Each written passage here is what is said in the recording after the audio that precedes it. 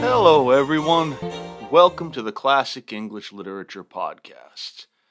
Today's episode, Encountering the Divine, Medieval Dream Vision Poetry. And to begin, I'd like to take you to church. Today's lesson is drawn from the book of Job, chapter 33, verses 14 through 18. God speaketh once, and the second time he rehearseth not the same thing.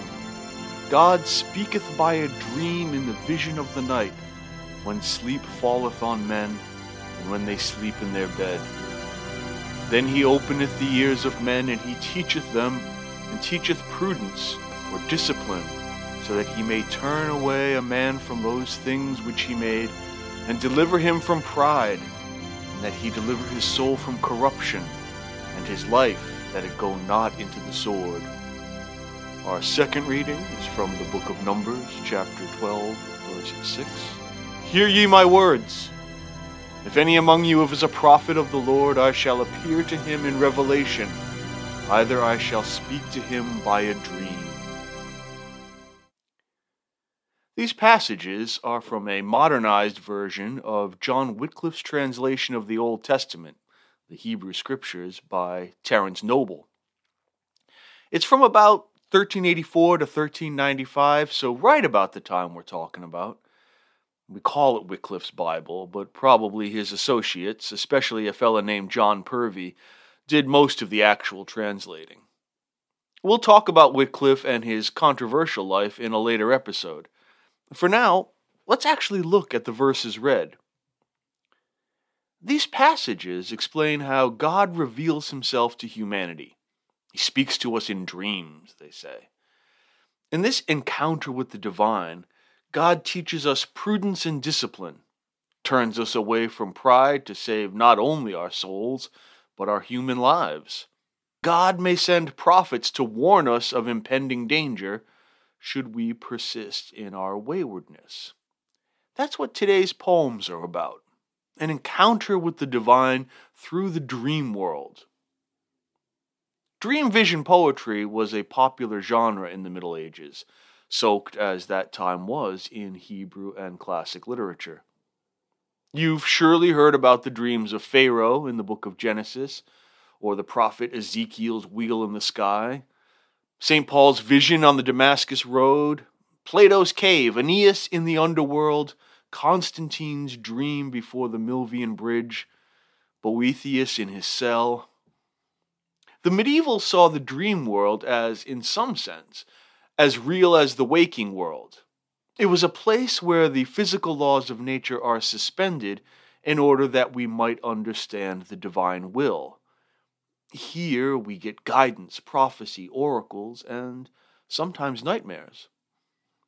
Time and space get warped so that we can discern the really real. I'm going to bend a little time here in our podcast chronology and take us back to the Anglo-Saxon period for our first major dream vision poem called The Dream of the Rood from the mid-9th or early 10th centuries. There is an inscription on the Ruthwell Cross, a monument at Ruthwell Church in Dumfries, England, that contains several of the lines from this poem and was perhaps the inspiration for this more complete text.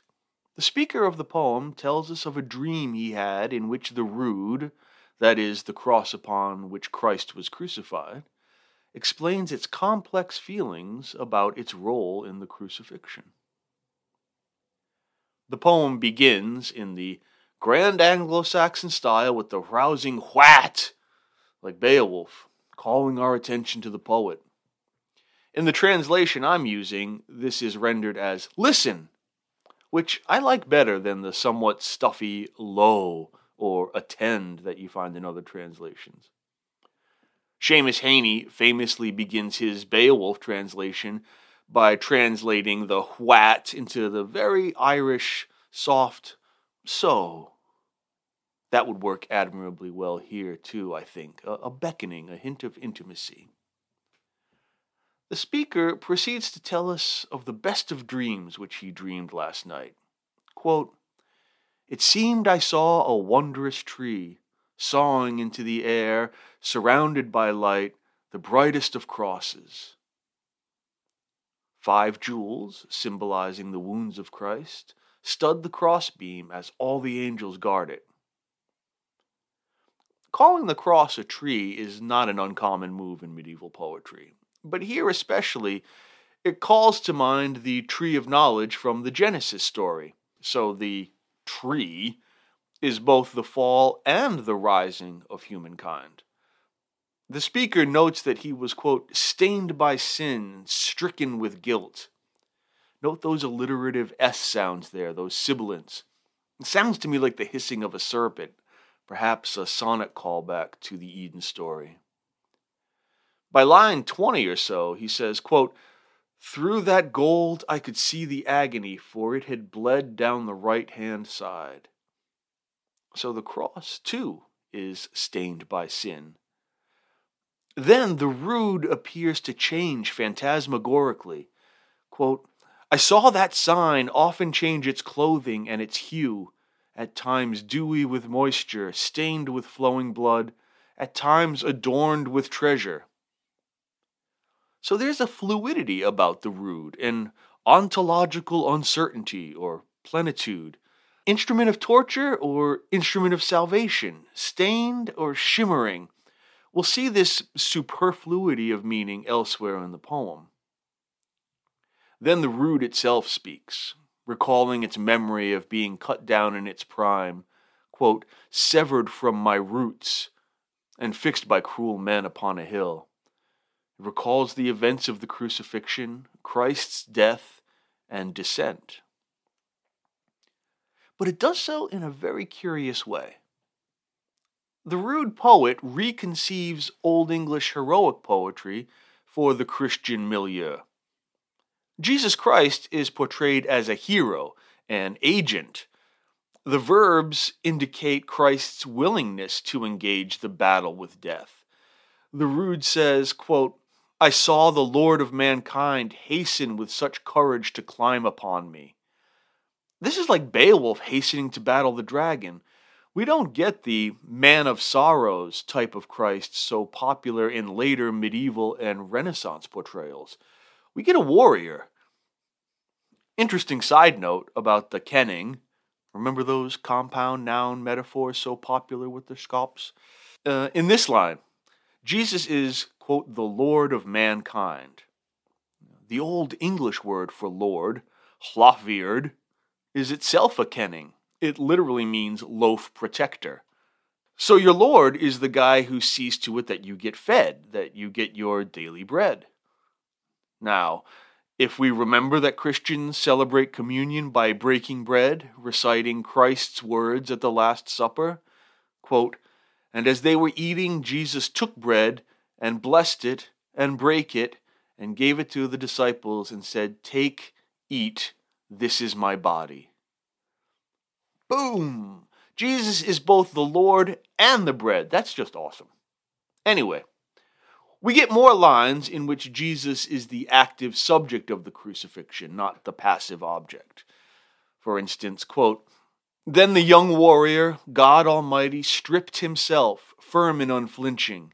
He climbed upon the cross, brave before many, to redeem mankind. I quivered when the hero clasped me. He set his spirit free."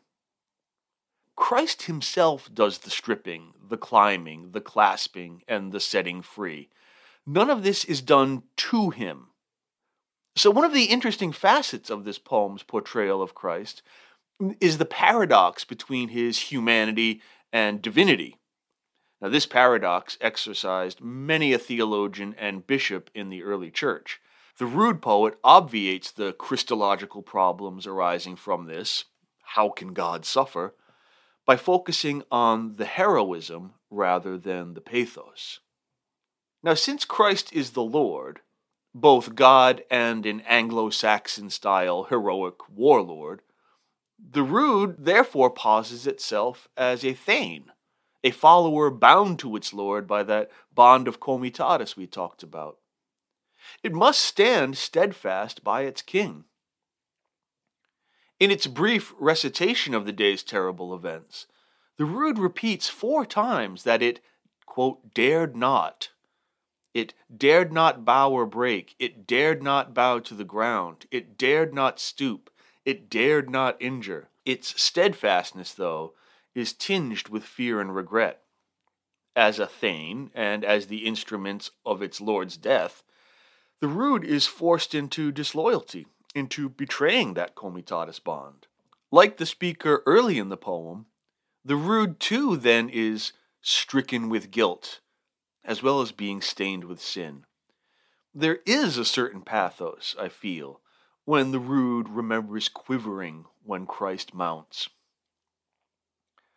Christ's disciples, similarly here denominated warriors and thus, for our purposes, thanes, seems to abandon the rood, exile it, when they remove Christ's body and lay it in the tomb. Quote, "The warriors left me standing there, stained with blood. Sorely was I wounded by the sharpness of spear shafts." The enemies, who, interestingly, remain anonymous in the poem, soon cut the rood down and bury it. But the rood is eventually discovered by other disciples. Quote, "Followers of the Lord found me there, and girded me with gold and shimmering silver. On me the Son of God suffered for a time, wherefore now I stand on high, glorious under heaven, and I can heal all those who stand in awe of me." You can see the parallels, can't you? The cross and the Christ are both betrayed, both felled, both resurrected. Both occupy this paradoxical ontological space.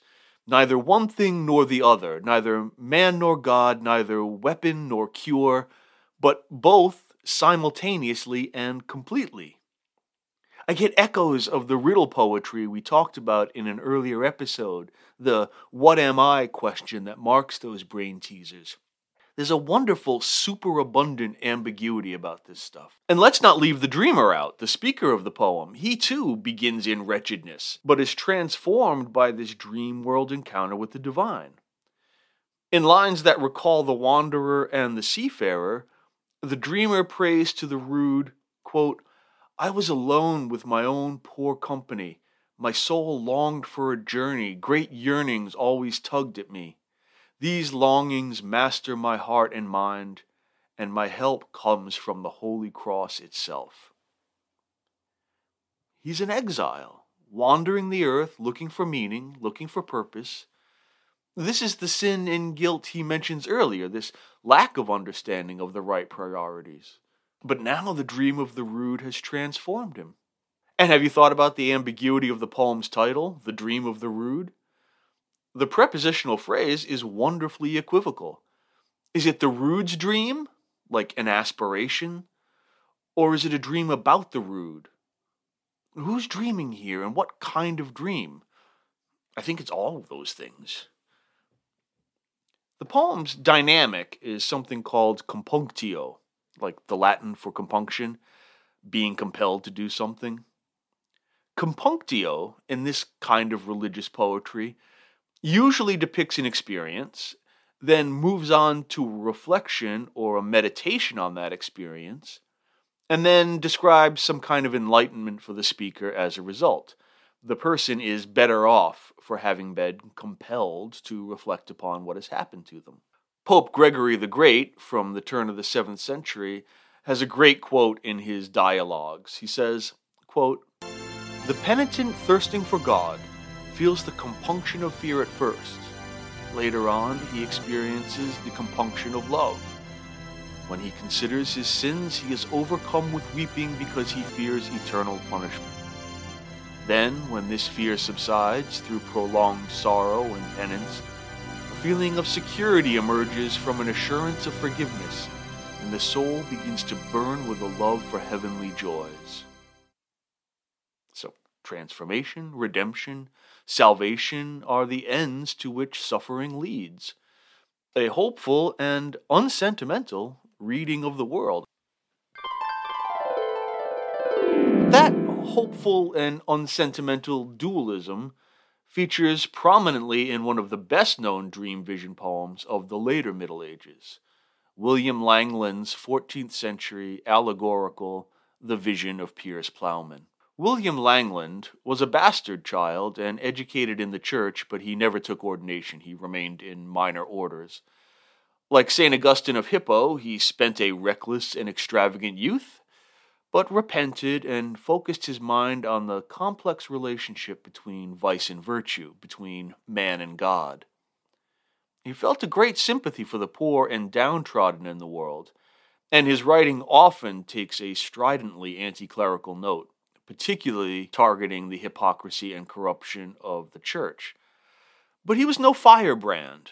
The Peasants' Rising of 1381, which was primarily in protest against a flat poll tax, cited his Piers Plowman as one of its inspirational texts, and so he revised the poem. He felt that humanity should focus its energies on cultivating the right relationship and true duty to God, and not to changing governments. It's a very long and quite complex poem. I found it embarrassingly easy to get lost. As I said, the poem takes the form of an allegory, which is a type of extended metaphor, often in a narrative form, in which truths about the real world are rendered in symbolic forms. Piers Plowman, the title character, for example, is a universalized personification of rural English society. The ideal everyman. And as the poem goes on, he morphs into other abstract ideals like the giver of charity or the good Samaritan. The narrating character is named Will, so not only the nickname for William, but also the personification of human desire or determination, maybe even stubbornness, like a willful child. The poem is crowded with these kinds of personified abstractions. We have Lady Church and gluttony and falsehood and reason as characters. The main through line of the poem is Will's quest to learn how to save his soul. What must he do to get to heaven? He is told that he must discover who do good, do better, and do best are, and follow their examples. As I said, quite a long and tangled work, so I'm only going to hit some highlights that I think touch upon issues germane to this idea of the encounter with the divine. The poem begins with a prologue in which Will clads himself in clothes as I'd become a sheep, in the habit of a hermit unholy of works. So he's dressed like a country shepherd. In fact, he looks like the sheep itself. Surely we get the Jesus as Good Shepherd and the Lost Lamb vibes here. Will is a sinner, the lost lamb, and he falls asleep on a summer day in a field by the Malvern Hills. In his dream, he sees between a tall tower and a deep dungeon, quote, a fair field full of folk, a wonderful, teeming cross-section of medieval English society. Farmers, hermits, merchants, wastrels, pilgrims, the whole lot. They all bustle on in the field between the tower, which signifies heaven, and the dungeon, signifying hell, until a king appears to order society and establish justice. There is an amusing little vignette in which a collection of rats holds a conference to deal with the predations of the king's cat. They decide to put a collar around its neck with a tinkling bell to serve as a warning. Of course, no rat volunteers to actually affix the collar to the ferocious feline, and so they suggest simply murdering the cat. A mouse points out that the king would only get another cat and they'd be in the same pickle again. They need the cat, the mouse says, to keep the rats in order. Quote, for if you rats held the reins, you couldn't rule yourselves. I foresee such trouble later. So clearly, Langland is giving us a little fable explaining the necessity of government to establish right behavior, do good. Rather anticipates the philosopher Thomas Hobbes' argument in his Leviathan following the English civil wars of the mid-17th century. Anyway, I said I was focusing on the divine encounter stuff, not the socio-political discourse. But right behavior is essential. Do good, do better, do best for getting your ticket punched to paradise. The poem is arranged in what Langland calls passuses, from the Latin for step. The first 3 passuses begin with Lady Church revealing to Will that truth gave us worldly goods as a means of life, but that the devil tempts us with them. Here, Will asks, "How do I save my soul?" And Lady Church tells him to follow truth and avoid falsehood. Then, in Passus 2, we get the proposed marriage of Lady Mead. Mead is a great word here. It means both like a reward and a bribe. So there's a great ambiguity there. So we get the marriage of Lady Mead, who's the daughter of falsehood, to fraud.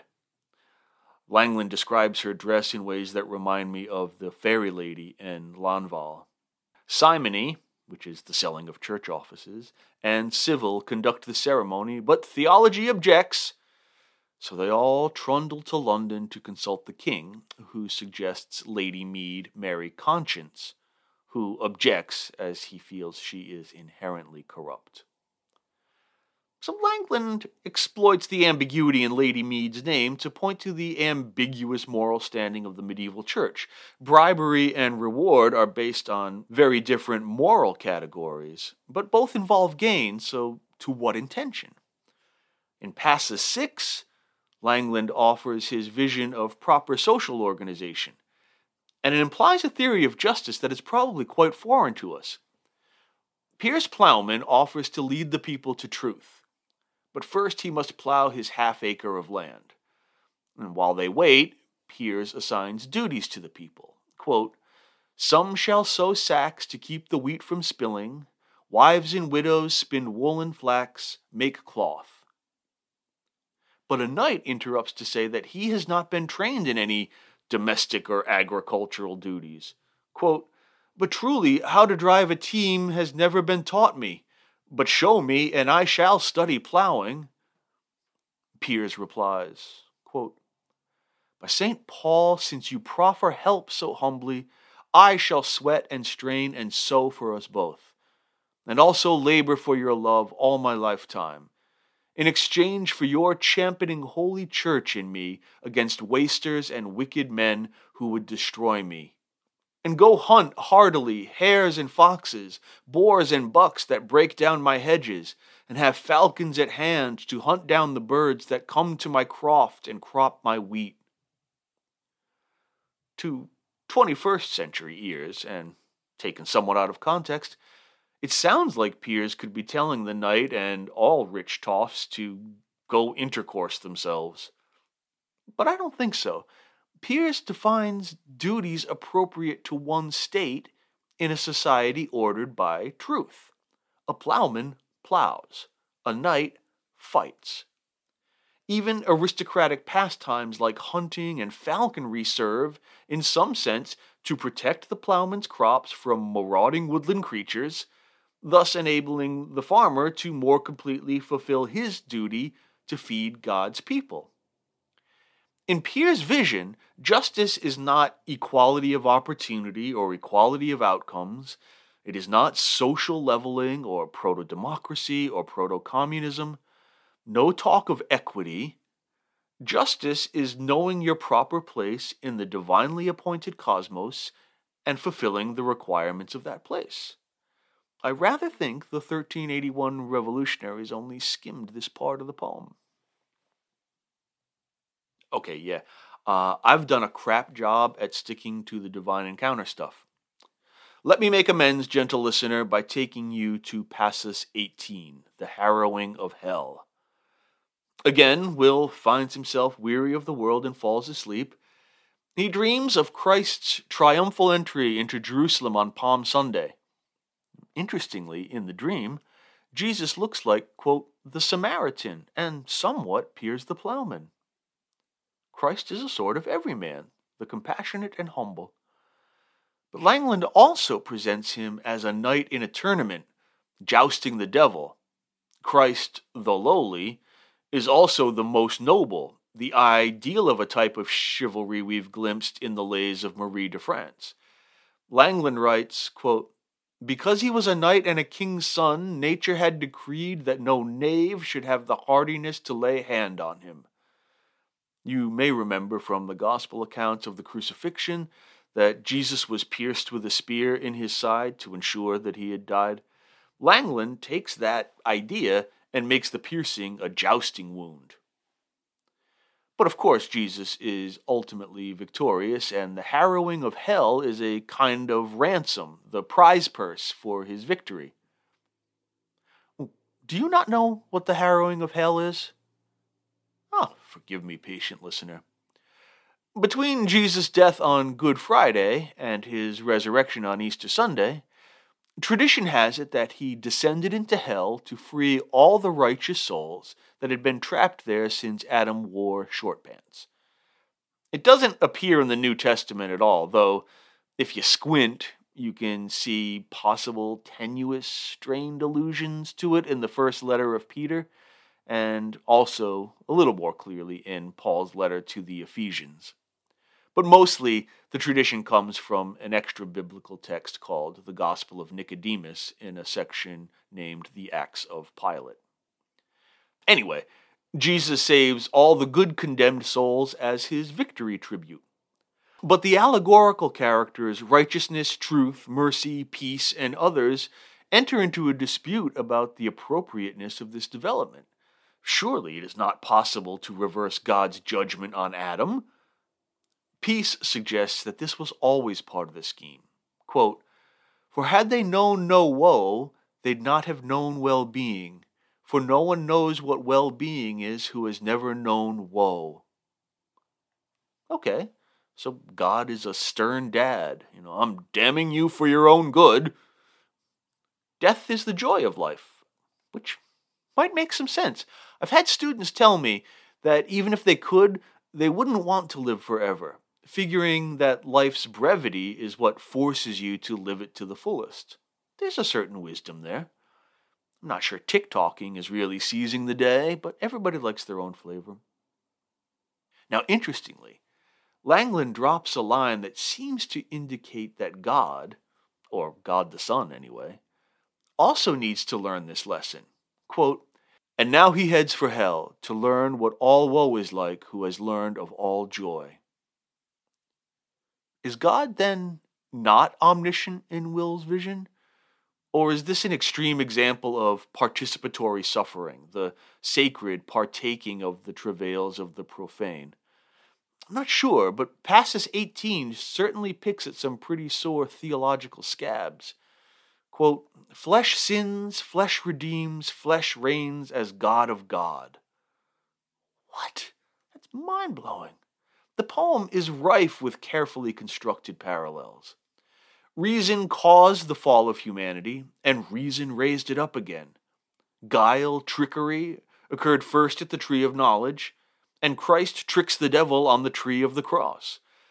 Right down to the poetic structure itself, Langland was part of what scholars call the alliterative revival, a movement in 14th century literature to return to the Anglo-Saxon literary tradition, relying upon alliteration and caesura to govern the line, as opposed to French meter and rhyme. Perhaps the 100 Years' War between France and England contributed to this somewhat nativist feeling among the literati. But each line rises to the caesura and then falls away again in the second half. There's a push and pull, a balanced contrast that's really like living language. The verse is really supple, and the diction is immediate and unadorned. It's not fancy. Piers Plowman is perhaps not as sophisticated a poem as, say, those of Langland's contemporary Chaucer, whom we'll talk about next time, but nonetheless it excels at portraying direct personal emotion. He uses a style that's from the sermons that common folk would hear every week, full of popular wisdom and kind of a proverbial style. Just because it's a bit rustic doesn't mean it isn't great. Let me leave you with the final lines of Passus 18. an admonition that I think wonderfully links the 14th century vision of Piers Plowman to the 9th century dream of the Rood. Quote, "Arise and go reverence God's resurrection, and creep to the cross on knees and kiss it as a jewel. For God's blessed body it bore for our good, and it frightens the fiend, for such is its power, that no grisly ghost may glide in its shadow." That is medieval dream theory, folks. An encounter with the divine that belies the sapientia mundi, the wisdom of the world. Dreams show you the way to go home. If you're tired and you want to go to bed. Thanks for listening. I'll talk to you next time.